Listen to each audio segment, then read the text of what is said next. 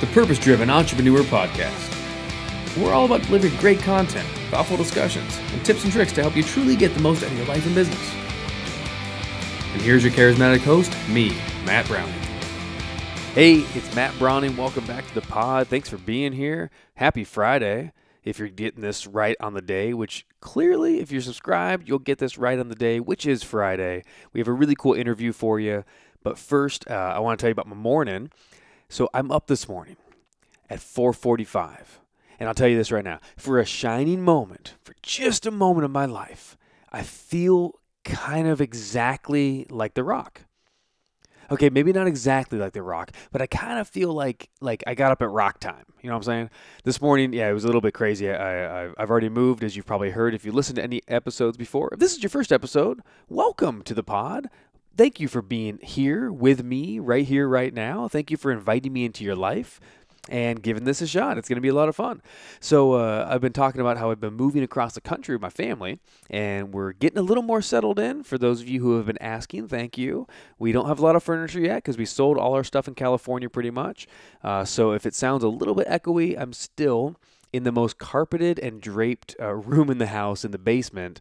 Has some shag carpeting, but no furniture yet. So forgive me with my sound until we really start. I got some stuff on order to get the podcast studio up and running over in the Midwest. So this morning, I drive 3 hours around Lake Michigan to Chicago. Really fun. Actually, sorry, not this morning. That was last night. I stayed over last night. Got up this morning at 4:45. So The Rock got up probably to work out and then to do a movie. I got up because I got to go do a morning TV show on Channel 26. So shout out to the Jam WCIU Channel 26 in Chicago. Really cool. It was the third. Chicago's the third largest TV area in the U.S. Or the third largest market. So I got to be part of that. It was really cool. There's Chicago Comic-Con coming up, and I do a really fun TV segment called The 5 Superhero Traits Every Leader Must Avoid. And it's a really fun segment I've done a few times now on TV, and it's a great tie-in for Comic-Con, and also a tie-in for my book, The Firebox Principle. So I did that. It was really cool, too. I got to hang out with, I met Thomas Ian Nicholas for the first time. You'll know him from the Rookie of the Year, and then, of course, American Pie. He's Tara Reid's boyfriend. So he's been through all the American Pie movies, and it was just fun. So if you go on my Facebook, facebook.com/Matt Browning or M Browning for my profile, either one, you'll see the pics up there of us hanging out this morning. It was a really, really cool time. So shout out to Thomas. Shout out to John Hansen, who interviewed me. He was a phenomenal host, really, really fun. And then shout out to the Jam. So thanks, guys. So this morning, with all that out of the way, here is what I have for you. A really cool interview. I decided to change something up just a little bit. And usually I bring on people who are a lot of times in the coaching space, but I guess I have had all sorts of different people. I like to look at success-minded people and entrepreneurs that have a unique point of view. So whether it's Ruben Gonzalez, who's the 4-time Olympian, he's in the archives. You can go back and download that and check that out. Or Larry Broughton, who wrote the foreword for my book, and he's a Green Beret veteran and also a hotel entrepreneur, phenomenal human being. And this is no different. I have with me today, or the interview I did a couple days ago, this is for you this Friday, with Joshua Best. Josh Best is the publisher. He owns the publishing company Unprecedented Press, and they're the ones who, of course, published my book. So I thought, with book launch season going on right now, I thought it was a perfect time to do this interview. I've been wanting to do an interview with Josh for a while. He's a really, really interesting young man. I say young, he's a couple years younger than I am. But he and his wife, they pastor one of the churches that we're a part of. So they pastor a church in Holland, Michigan. So he really does pretty much full-time ministry. But then he also has a whole publishing house and has a business doing publishing books. They're relatively new in the last few years. They got 20 titles now under the belt. And he's also, on top of that, though, he's also a really, really keen advertiser. So he works doing art and design for advertising agencies. So the guy has his fingers all around the pie, not the American pie, just the pie. So we have a great conversation around all that. So you'll find out a few things, like we'll talk about why he realized that he wanted to be like Mel Gibson. That was a really interesting part. And not all Mel Gibson, but Mel Gibson from What Women Want. And we talk about that. He graduated from Ontario College of Art and Design, top in his class. So he's a Canadian, moved down to America. And we talked about the moving across country, what that's like, and why you would do that. He's had clients in advertising like Hyundai, Herman Miller, Meijer is the hugest superstore in the Midwest. So it's like the Walmart of the Midwest, Meijers. Microsoft, Grand Rapids Art Museum, Panasonic, the list goes on. He's a huge award-winning advertiser. He's won the Addy Awards, 9 golds, 10 silvers, and 2 bronze. So the guy, he's so genius and creative. He actually came up with the name for my book. He came up with the cover design for my book. He helped me through the entire writing process, the editing process. He's an absolute genius. So before we came and landed on Firebox, Josh sent me as a friend and obviously as a publishing partner, he sent me like 4 and then another 4, so 8 total kind of basic cover mock-ups, with each one with a completely different idea, completely different metaphor. Maybe one day I will talk about some of the other ones that didn't make the cut. But we finally landed on Firebox Principle, and I want to give Josh complete credit for that. It was his idea, and it was phenomenal.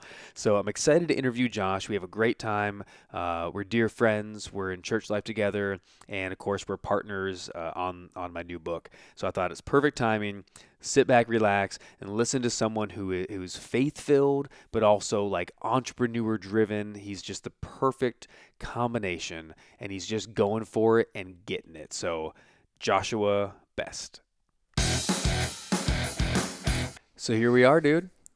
Finally, we made it. I am so excited. So we have been working together nonstop for the last month, but really the last year.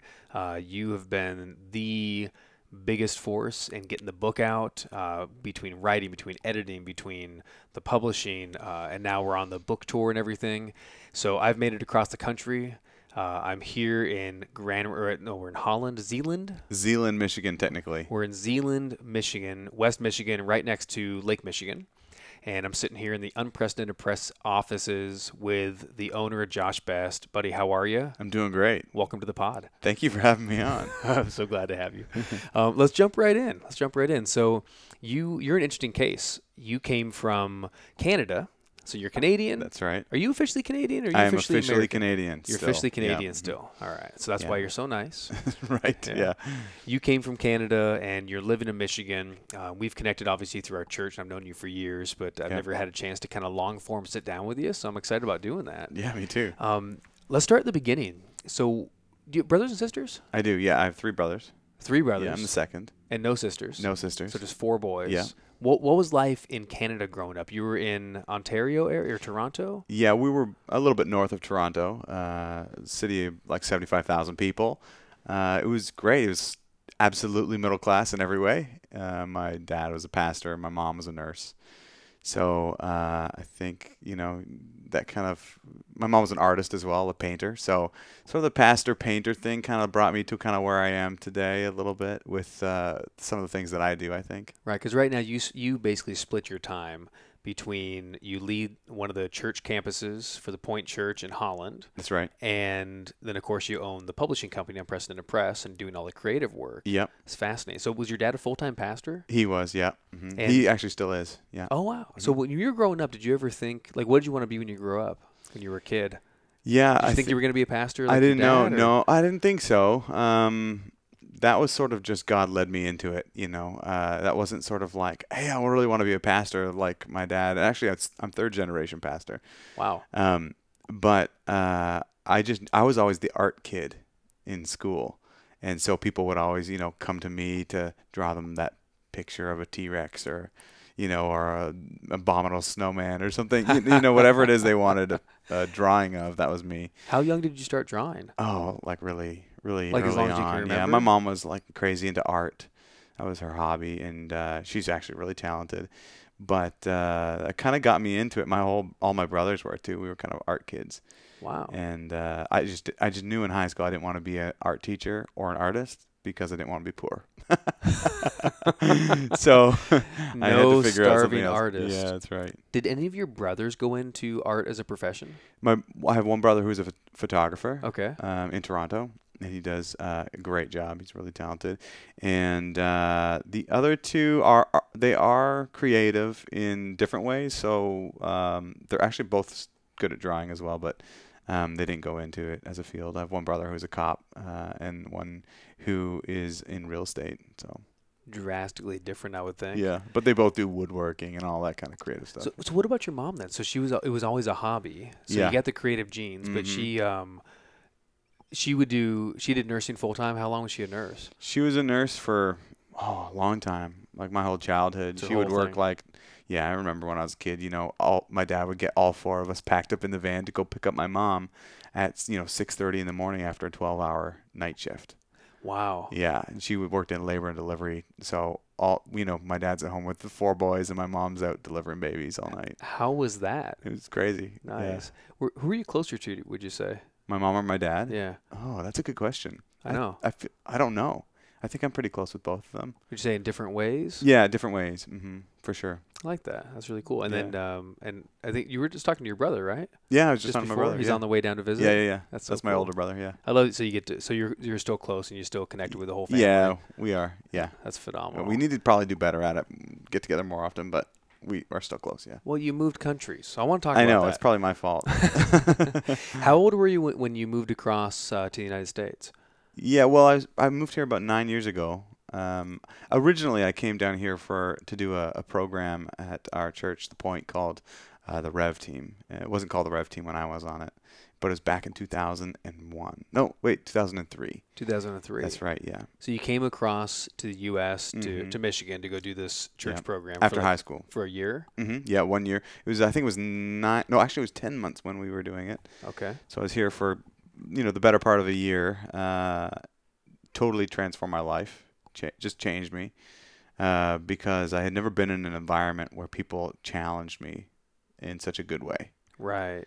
To have people push on you and say, you've got more in you than what you know. I think it just got me a taste of something awesome. And then after that, it was like, all right, it's college time. Let's move on. Did you guys do gap years in Canada regularly, like in the UK? The year Some between people high school do. and college? Yeah, some people will. Was If they that don't your- know what to do. Was that your plan then, or that was what you were doing? To be totally honest with you, mine came from this total faith perspective where I was just like, I want to go to university, but I honestly feel like I need a stronger foundation in how to share my faith. And so for me, I decided to go on the Rev team, which was the GAP team at the time, because I wanted to be equipped to be able to be used by God when I was in college. Oh wow. Yeah, and So that was actually a prereq for you in a way. Totally. Okay, that's cool. Yeah, it was like an advanced decision. So you went back. So then you came back a year later, and you went to the Ontario College of Art and Design. Yeah, that's I know right. You graduated top in your class there. What was the thought of? Did you want to get into graphic art? Did you want to go to advertising like you did, or did you know what you were going to do and you just knew that it was something creative? What was the thought going into school? Yeah, this is kind of a weird story, but when I was in high school, weird here. Yeah, great, We love it. Awesome. I think I discovered the graphic art thing in high school because I went and did the yearbook team, the yearbook class, right? And so I became the design editor of the yearbook because I was the art guy. And I started to learn how to use the tools at that time in high school. And then I became the editor-in-chief of the yearbook. And then I was publishing and doing all this kind of stuff, which is I weird didn't know that foreshadowing. about you. Yeah, weird Wow. foreshadowing. So you were editor-in-chief of your high school yearbook. Yeah, I was, yeah. Weird, huh? Not really. Yeah, right. But I guess I didn't even know those existed. So once I found them, I was like, this is great. And then I saw this movie way back called, this is kind of embarrassing, but it was called what? 16 Candles? No, not Changed my life. Not quite as bad as that, but still bad. It was called What Women Want. It's a movie with Mel Gibson. Yeah, that's right, yeah. Helen Hunt. Helen Hunt, yeah. What a terrible movie. I know, yeah. Yeah. But when I saw it, I was like, he worked at an ad agency. Right. And I didn't even know that was a job. And so when he was up there and they were developing this ad campaign and he's pitching for Nike, I'm like, this is it. This is what I want to do. And I learned they have an art department. I'm like, this is what I want to do. because it just uses all those, gifts and things that God's put in me and all those kinds of like desires. It's like, oh, I want to do that. Wow. I want to help, stir people up and inspire them and stuff like that. So, and not be poor. And also not be poor, because ad agencies can make pretty good money. Yeah, they can. Huge contracts. So you figured that out in the middle of college? No, I figured that out in the middle of high school. Oh, okay. Yeah, so I knew what I was doing when I went to college. So you went to college to be Mel Gibson. Yeah, I didn't even go into the graphic design program. I went straight into the advertising program. Wow. So it was all about conceptualizing advertising campaigns for TV, for magazine, online, all that stuff. I love that. Yeah. So then you went to school doing that, and you just got to work. Now, this is back in Ontario. Yeah. Right, in Canada. Had you met your wife, April, at that point? Yeah, so we actually met at a church conference when we were in high school. Oh, my gosh. Yes, that's at, I think we met when we were 15 I feel like 14. I feel like I knew that, but they don't know that, so no, let's they talk don't. about it. Yeah, it's okay. We started dating at 16, so we've been together since 2001. Wow. What is it now? 2018. So 17 years. We've been together longer than we haven't. That is so sweet. It's crazy, right? And you're 33 now, is that right? 33. As we record this? Yeah. Oh, my goodness. Yeah, so... what is that like? Hang on a second. Oh, yeah, okay. What is that like, looking at your wife, 3 kids, and saying, we've been together now longer than we haven't in my entire life? Like, she is the biggest part of your whole life as people go. What the heck is that like? Because I don't have that. So I met Lola 10 years ago. Right. And I'm 38 now. So I've been not with her 28 years, with her 10 years. Right, yeah. Right? Yeah. Big part of my life. Really important, right? Yeah. It's everything right now. But what is that like? Like, I can't even, I had such a different experience, relationships, and growing up and everything than you. But I love that story. I feel like it's just so sweet. Yeah, yeah, it is. It was great. It is great. We dated for 4 years after we started dating and before we got married. But we were young. Like, we got married at 20. I was going to say, I hope you dated for at least 4 years. Yeah, You're only 16. Right? I know. But it's actually really cool. Like, I think we operate really well together. We're best friends, And I think that it doesn't really matter. I think at this point, what life throws at you, you just know you're going to be together. We said this one thing when we made our vows to each other, that it doesn't matter where in the world we go, as long as we're with each other, we're at home. So that's home. So whether it's Zeeland, Michigan, or Toronto, Ontario, or Indonesia, or wherever, or whatever's next. Exactly. Yeah. I love that. So cool. Yeah. So April's obviously a phenomenal woman. We know her real well. And kind of a congratulations. I've already told you personally, but the new baby. Yeah. How old is Hugo now? He's actually 9 months today. Oh, okay. Not so new anymore. Yeah, I know. But he had his 9-month checkup as well today. Yeah. He is 29 inches long, 29 and a half. He is in the 91st percentile. This guy is, we don't call him Hugo. Sometimes I shouldn't put this on the record. April doesn't like it when I call him feel like this, you but should. Sometimes I call him Hugo because he's so huge. He's such a chunky He's baby. a great dude. He's so happy too. But anyway. You have some awesome kids, man. Yeah, and they're all miracle kids too, which is great. Miracle kids? Yeah. I mean, is there a story? Yeah, there's a story behind every one of them. Just the first 2 were both emergencies. One was an emergency C-section. The second one, she didn't breathe for 6 minutes when she was born. Oh my gosh. And God's hand just came in and saved her life. It was amazing. After the whole church office started praying, and just an amazing miracle. And then the third one was a miracle because we were dead set against having another baby, and because we were afraid. And so it was a miracle of faith. Wow. Because we were able to have faith that the Lord would take care of him again after 2 emergencies. Yeah. And I don't know what that feeling would be like, but I can only imagine.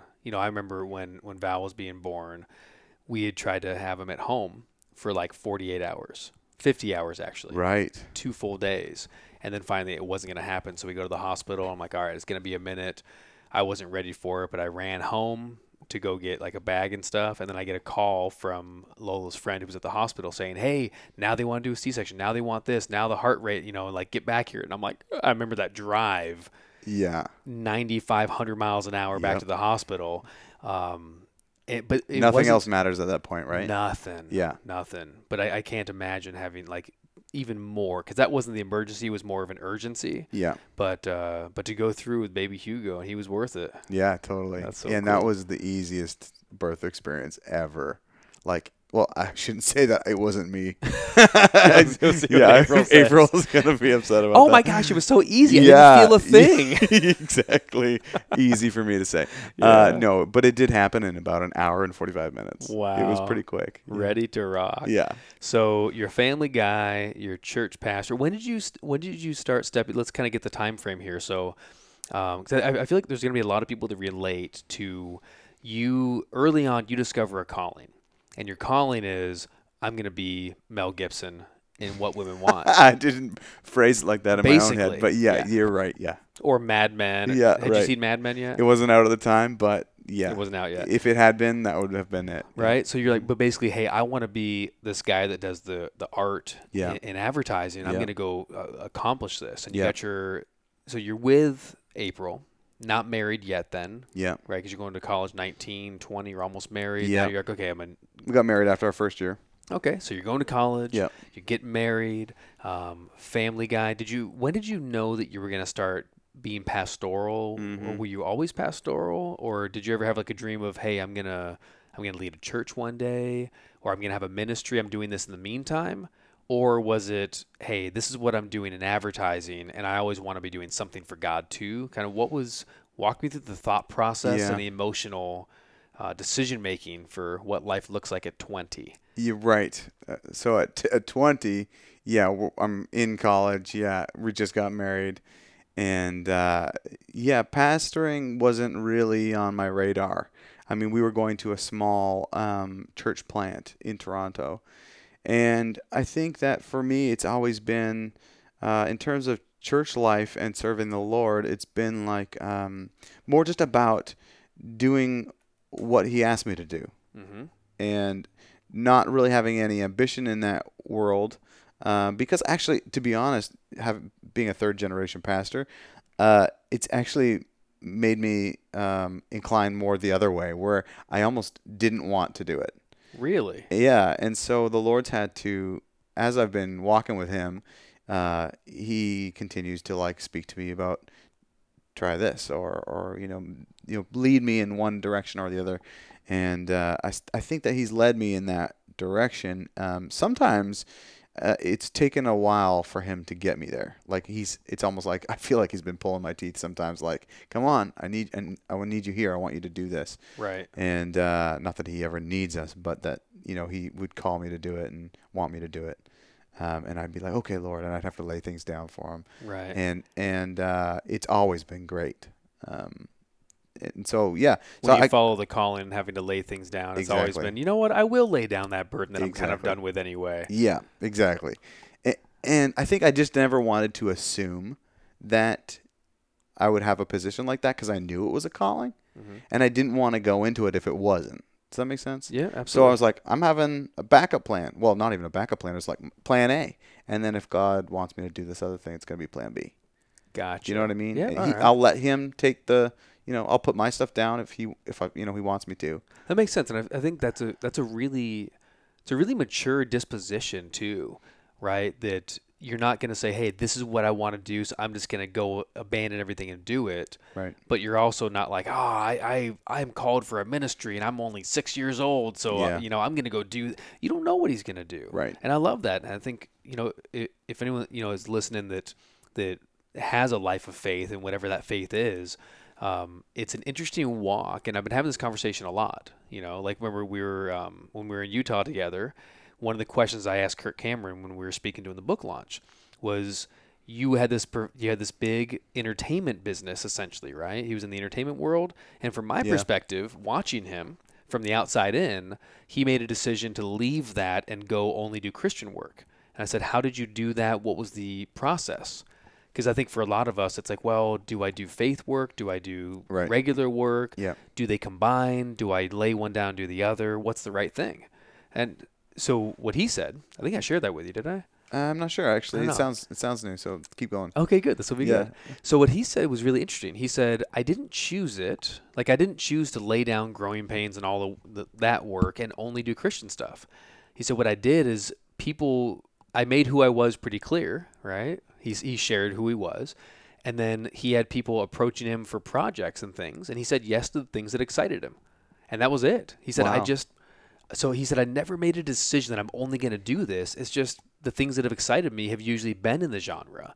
So I've done other things, but that's what I'm really passionate about. So that's kind of what ended up happening. That's really cool. And then someone else saw him in, in whatever movie he did, Fireproof or something. Yeah. And they said, hey, you'd be perfect for Left Behind. I'm not Right. sure which one was in what order, but you know what I mean? It was Yeah. that kind of thing. So I kind of hear the same thing from you, though, right? It's like you're going after the advertising, the creativity that's inside you. But at the same time, you're always ready to follow the calling. And if you go deeper into it, great. If you have to lay it down, great. So I love that. It's like, what spiritual maturity? I think you have it, and I think that's the best way to approach this stuff, because it's not about personal ambition at that point, and you're being flexible in case you feel led to do something for God or for what's in your heart. And I think presenting that flexibility is just the best, because you can honor people but not be a burden on them. Right. And And you know what else is cool too, I think? See if you relate to this. You also will never find yourself in a position where you feel stuck and you feel like, oh, what happened to my life? Now Right. I'm stuck doing this thing. Yeah. Because it's really a question of, well, if God wants me to, then I should do it. Yeah. And I feel happy about that. And if he doesn't want me to, then why am I still doing this? It's almost like you, in a funny way, it's like you take more control of your life again. And that's just me observing from the outside, looking at you and your life. Like, you're pretty much set up where you're doing what you want. You're sitting here in this cool office with all your, 20 plus titles of published authors that you've helped them get their message and their stories out. Yeah.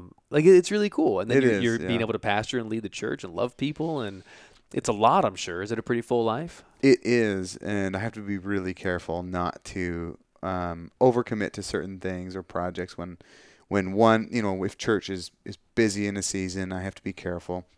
Or if, even I still do some freelance advertising work for people. And so if that, becomes too big, I have to be careful with my other things. And so it does require some balance. But, I was just thinking this even when I was driving out in Utah with you and hauling your books across the country. Yeah, come on. It was Heavy great. books, man. Yeah, I know they're heavy. Especially when they're hardcover with a beautiful dust jacket. You So guys should pick one up, beautiful. $22.95. Anyway, Yeah, they're available at fireboxbook.com. You'd be remiss not to say that. Yeah. Fireboxbook.com. You can pick up a new title. It's still in launch phase, so you still Yeah. get all the bonuses with it, right? right? So Absolutely. that's just a good segue to do that, so let's do that.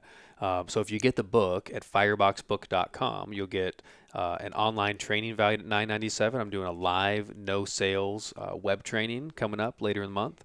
You get 2 tickets to my Influence NLP event, 3-day event in Orange County, California. You can get tickets to that. What's the third one you get? Remember? I wish I had the sheet with me. I wish I had the sheet too. I'm This sorry. is so spontaneous. I know. I have one over there somewhere, but And then, of course, it's the online speaker training that goes alongside the Influence workshop. Right, So it's yep. the Influence online course. So you get all that. It's like thousands of dollars worth of bonuses, and you get it for hardcover price, $22.95, and it'll get shipped right to your house. How cool is that? it's a pretty good deal. It is good. All right, moving back to you. So you hauled all the books across the country. Yeah, I did. It was so I was as you were I'm thinking. driving, yeah, and I had a couple moments on the drive where I'm just like, it almost just hit me. I'm like, this is really fun. Like, I just helped this great guy with a great message. So I'm feeling good about myself. You're talking about me? Yeah, I'm talking about you. That's amazing. Yeah. That's great. And I'm thinking, I got to do something I love, which is like launch a product. I got to do the artwork on it and design it and be part of that. I got to do, I got to write some marketing copy for you and things like that. And all these things that I love. And now I'm traveling across the country and I love that too. And so, I don't know. I think there are moments where you kind of just sit back and you look, you have to have a moment of gratitude and just say, this is really cool. I get to do this stuff, and even all the challenges that, you have a lot of entrepreneurs who listen to this podcast, right? So It is called The Purpose-Driven Entrepreneur. right, exactly. So let me just say this. I think, wherever you're at, if I can speak straight to the listener, Break the fourth wall. Let's do it. Okay, let's do it. There's no fourth audio wall. Sure. This is Josh to you right here, right now. I think that wherever you're at in your endeavor, there's always something more to do, right? We're always looking to the next thing to build, the next thing that needs to be added to the project we're on. So it doesn't matter the size of your initiative, you're always going to be looking to the next thing, right, as an entrepreneur. But I think that inherently almost leads us to a place of dissatisfaction sometimes. And so I think we have to be careful to take stock of where we are and to look back and say, you know what? 2 years ago, I would have died to be in the position I'm in now. Right. I got to be so grateful for this, right? And almost to like put on that hat of 2 years ago version of you and say, oh, I'm really happy I'm here. If you know what I mean. Is that it? That's it. Sorry, that's all I got. Yeah. That's the end of your That's the end of my rant. Yeah. All right. I was giving you a second. So let's talk about the publishing biz. Sure. So you have an interesting business model, which is more of a partnership model. That's how I describe it, a co-op or partnership model, where rather than being a big publisher and they get 5 cents a book, or rather than being what a lot of houses nowadays, publishing houses have turned into like a self-publishing puppy mill almost. Yeah, they call those vanity presses. Vanity presses, Yeah. right? So you basically pay them a big fee, and then they do the work. Puppy mill. Oh gosh. Yeah, you just got that. Sorry. Yeah, it's terrible. But it's kind of that thing where it's like you have this author, and they don't really do anything as far as guidance, right, or partnering. They just, okay, we'll edit it, and we'll do a cover for you, and we'll do this, and we'll do that, and it's $5,000 or whatever the fee is, and then at the end of that, then you basically have a book that you self-published, and they do nothing. What inspired you to come up with, describe the partnership model, the idea, Sure. and then what inspired you to come up with a new way to do publishing, and quite honestly, an industry that has been overrun, right? I feel like there's no lack of self-publishers or publishers out there. Mm-hmm. So 2 things, yeah. So describe how it works, and then what inspired you to get into that game. Yeah, I think it happened because I had an idea for a book, really, and so I have this little bug inside of my blood, which is the need to produce whatever ideas I come up with. So every once in a while, I'll have this idea, and I'll think, okay, well, I have this idea. I really am excited about it. I can't stop thinking about it. If I don't create it, I'm going to die. Do you know what I mean? Yeah. I don't know if you've ever been there where you're like, I have to produce this. Well, that's why we have that book together. Right, exactly, yeah. And so I was in that place, and I had this idea to write this book. It was when we were pregnant with our first child. I should say my wife was pregnant. Some people get annoyed when they say we were pregnant. Oh my gosh. Yeah. I feel like you can say we. Can you say we? Just you can't say I when I was pregnant. Yeah, you can't say I because Yeah. you're a guy. But I feel like there is something special about that, right? Okay, yeah. Yeah, we were pregnant because that's responsibility, and that's love, and that's sharing burden. Even though you can't carry the baby, I'll take that. You would if you could, right? I'll take that. All right, we'll go with we. Yeah. So I had this idea because we were going in for the class. Did you ever do the class where you have to learn about being a new parent? Oh yeah, we did the class. Usually the hospital puts it on or something like that. And we're in the class, and it was once a week. And I'm going in there, and I go in there, and the first week they told us about how important it was to exercise. Is this podcast have a rating system? I don't want to say things I shouldn't say. Do I have to be super clean here, or can I say body parts? You can say body parts. Okay, Yeah, body parts are going to be happening here. Ready? yeah, that's okay. So they're like, you have to exercise your genital floor. They're like, your vaginal floor has to be very healthy before you have a baby. Obviously, you gotta right. work your vaginal And so, floor. right, exactly. And I'm sitting there, I'm like, what's happening right now? I didn't know any of this stuff, and I'm feeling awkward. And then they're like teaching us how to do Kegels, and they're like, the men should be doing Kegels too. And they're like, let's all practice together. And so there's 12 people in a room sitting together, all exercising their floor and trying not to look each other in the eye. And I walked out of there, and I'm like, that was just shocking and brutal. And I thought, that next week is going to be a lot better. And then I went there next week, and they started talking about something else that blew my mind. And every week I walked out there, I was like, every week this is going to happen. There must be one shocking fact about pregnancy or birth for every week of pregnancy. And there's 40 weeks of pregnancy. So I was like, oh, that is a book idea. What a great title. So this is your first book, right? This is my first book, yeah. 40 Shocking Facts for 40 Weeks of Pregnancy. And you did volume 1 and then volume 2. Yeah, volume 1 is Disturbing Details About Childbearing and Birth. And volume 2 is Terrible Truths. Terrifying Truths. Terrifying about, Truths. I got right, the book in my hand. Yeah, okay, yeah. Terrifying Truths about Babies and Breastfeeding. So, Yep. So volume 1 is before the baby comes. Volume 2 is after the baby comes. You got it, yeah. I love that. They're all the things that your mama wouldn't tell you because she's too embarrassed. She'd blush if she told you. You might tell her daughter, but she's not going to tell her son. Right. You know. So anyway, I was like, I had this idea for this book, and I was like, I have to write this book. And so I ended up starting it, and I actually wrote it when we had our baby. I am bouncing the baby to sleep, and I'm writing the book with my other hand on the notes on my iPhone. Really? Yeah. And so got the book done, and I was like, I got to figure out how to get it out there. But the problem is with the publishing industry, and this is, I guess, answering your question, is that if you're going to get published by a traditional publisher, it's just so difficult. You basically have to be famous nowadays. Right. That's exactly right. They're not going to pick you up unless you have a following of hundreds or thousands of people already. Well, definitely not hundreds, thousands of people. Hundreds of thousands, probably. Yeah, exactly. Like they really want to make these bets, you know. Yeah. I'm just looking at the pictures in the book. They're so funny. Some of the people I know. Yeah. That's great. We did this photo shoot for the book of parents with their kids, and they're just screaming because and the parents are going because they're so shocked. Yeah. Yeah, that's so funny. But yeah, I think that the ceiling is so high, you know. And then if you want to use one of these vanity presses, these packages, you know, I mean, they range probably from $3,000 to $15,000. And some of the packages, I saw one last week. It was like $7,000, and it included 10 copies of your book. For how much? $7,000. Wow. And it's like, oh my gosh. So your option is you pay $7,000, you get 10 copies of your book, right? And then you're on your own, right? So you either have to be famous or rich. And it's like I was in either. I was like that's new parent, well said. And I was like, how is anybody else supposed to do this? Mm-hmm. And we're used to, you know, being a writer, an author, as being a paid gig. So having to pay so much money to get a book done feels weird to people. Right, because it is like I feel like from my side, the industry has changed so much that everyone in my world says, "Oh yeah, like you don't make any money from a book. You don't try to sell your books. Right. It's you do it as cheap and as lame as possible." And that's what I see a lot, right? A lot just of the books to say out you're there, an author, perhaps, yeah, literally. And then you have the book, so then you can go do your speaking gigs or whatever, and you just print it yourself. But the problem is also I see the quality went down drastically. Totally. You know? Yeah. I think you're right. I think with a lot of the self-publishing tools, the quality went way down because you can just cut corners and have anybody help you with it. Yeah. Well, in a way, it's almost like, look at as we get more and more self-created content, like for YouTube and things like that, and Facebook videos.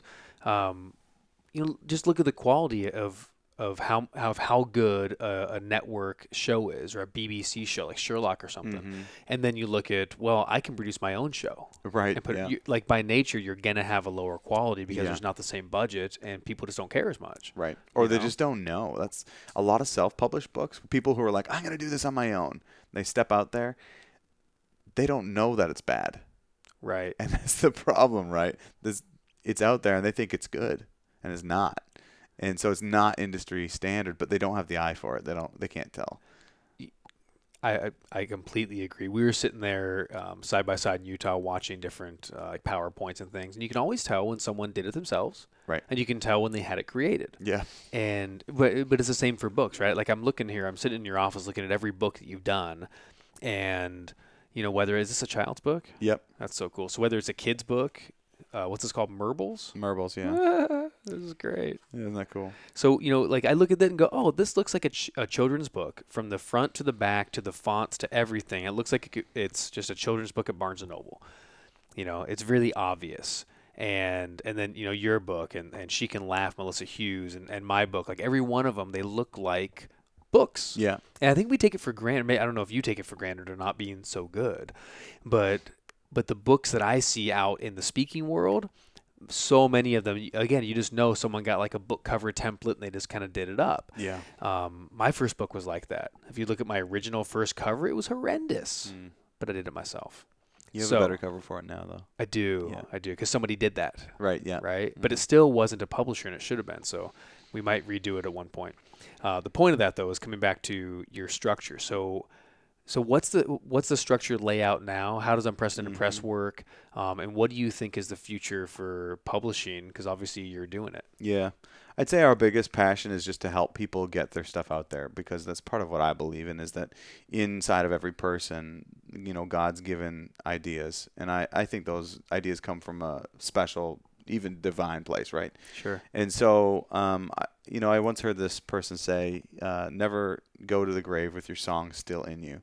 Right. And I think that's part of our mission, is like to help everybody get out what's in them, right? And I think it's poor stewardship if you leave that stuff in there. So we basically try to help people get their stuff out. So we have one program called Author Up, and that's a program where we basically take that vanity press model, we break it down, and it becomes absolutely an a la carte menu, so that you don't have to pay for a $10,000 package just to get some help on your book. Right. But whatever you need, we can help you out for an affordable rate, because we want to help you get your stuff out there.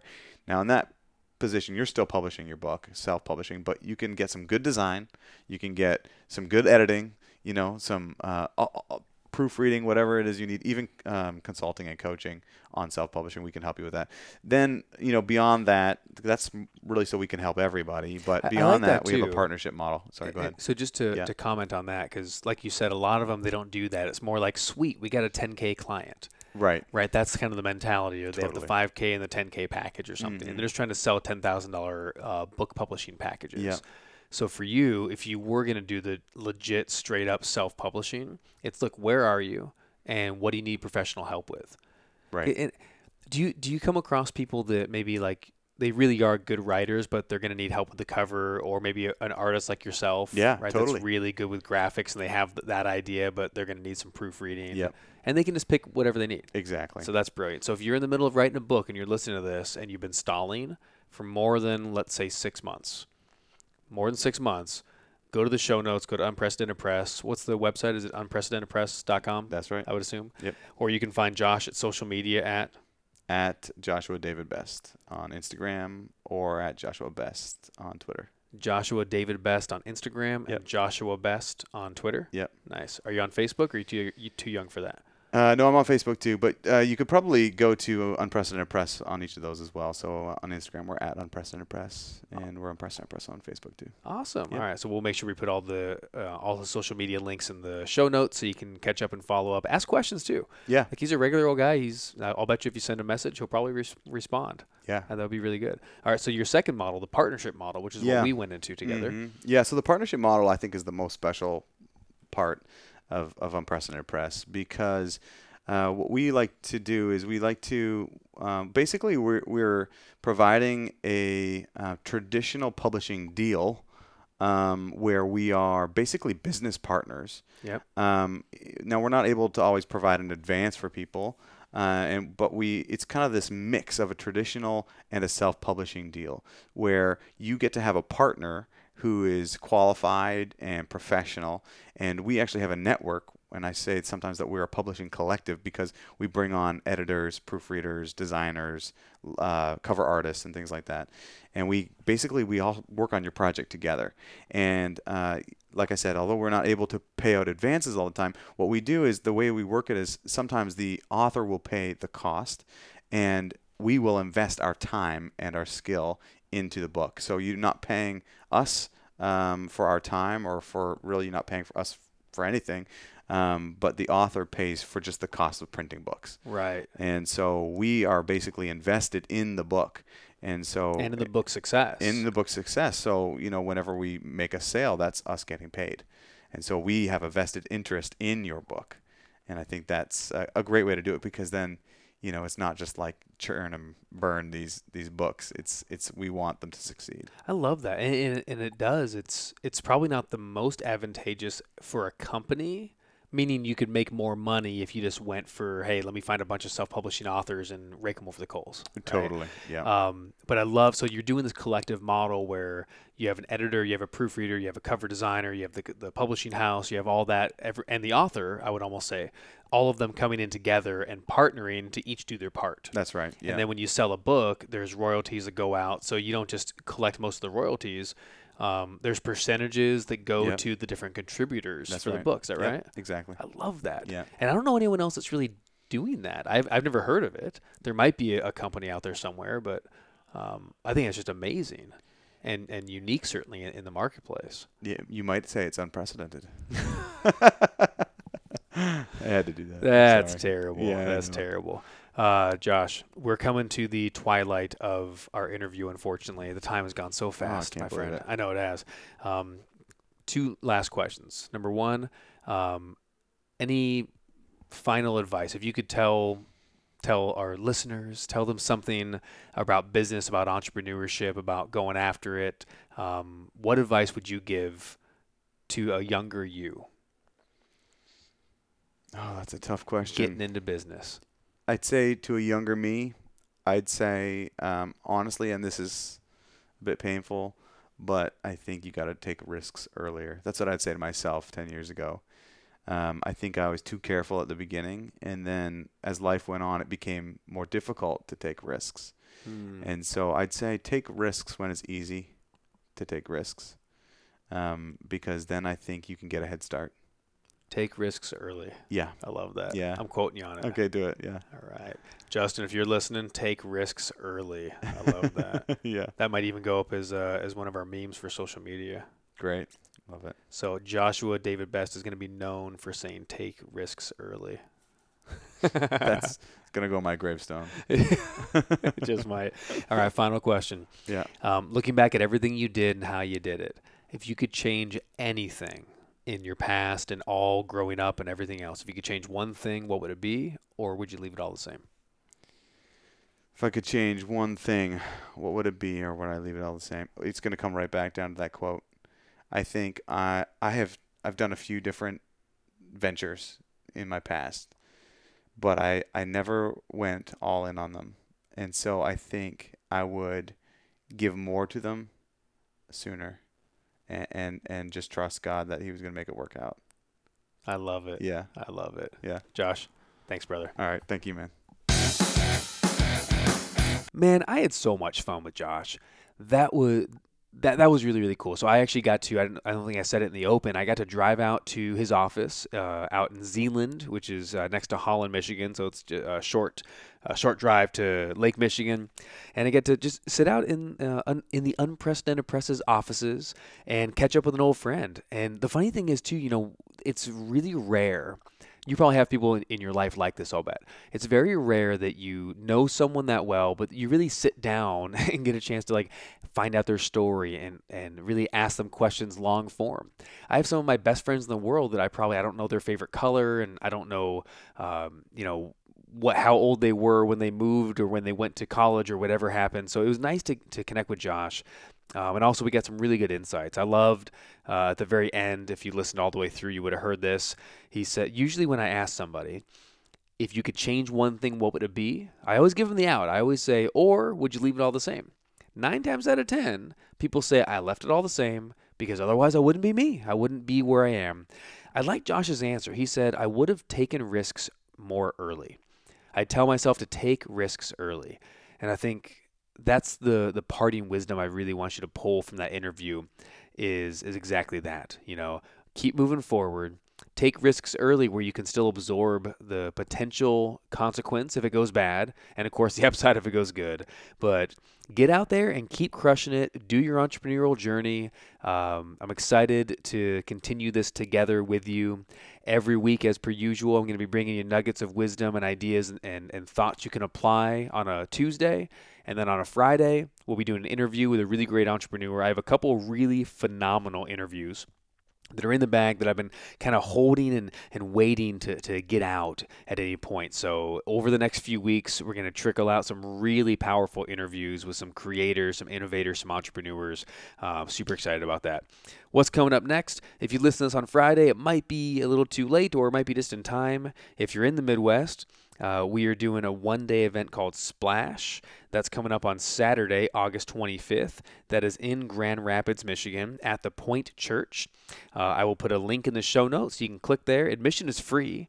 It's all day. I think it's 9:30 to 4. I'm heading up the keynote. I'm doing 3 sessions out of 6. And then we have 3 separate speakers. One of them is Josh, who you just heard from. And then we also have Taylor Blom and his wife, Brittany Blom, who both have an entrepreneurial journey in their own right. So that's coming up for the rest of August. And after that, I'm taking the month off, taking a whole week off. And there is a bunch more coming in September. So next week, I'll hit you with some more dates and things you can be a part of if you're in the area, if you want to come out and visit, whether it's a TV or a book signing or a live event. There's a lot going on. So keep in touch. If you haven't already, one last ask, if you don't mind, head over to iTunes. Feel free to rate, review, and make sure you subscribe. Subscription is free. It's free. Do you know Larry? Is that Larry? Yeah, the sit and sleep dude. Well, if you're in California, you definitely heard sit and sleep. But subscription's free. And it goes down to the device of your choosing. So it goes to your phone, your tablet, your computer, whatever you want to listen to. It's all for you. Of course, we're on iTunes, Spotify, Stitcher, wherever you get podcasts, you can get this. Very soon, we'll be putting them back up onto our Facebook page, onto our YouTube page. They're up there as well. You can follow me at social media at Matt Browning. You can follow me at YouTube at Matt Browning or youtube.com/Matt Browning. It's all in there. It's all for you. I'm going to keep on putting in content free of charge just for you. Have a great week. Have a great weekend. Get out there and keep crushing it. I'll see you soon.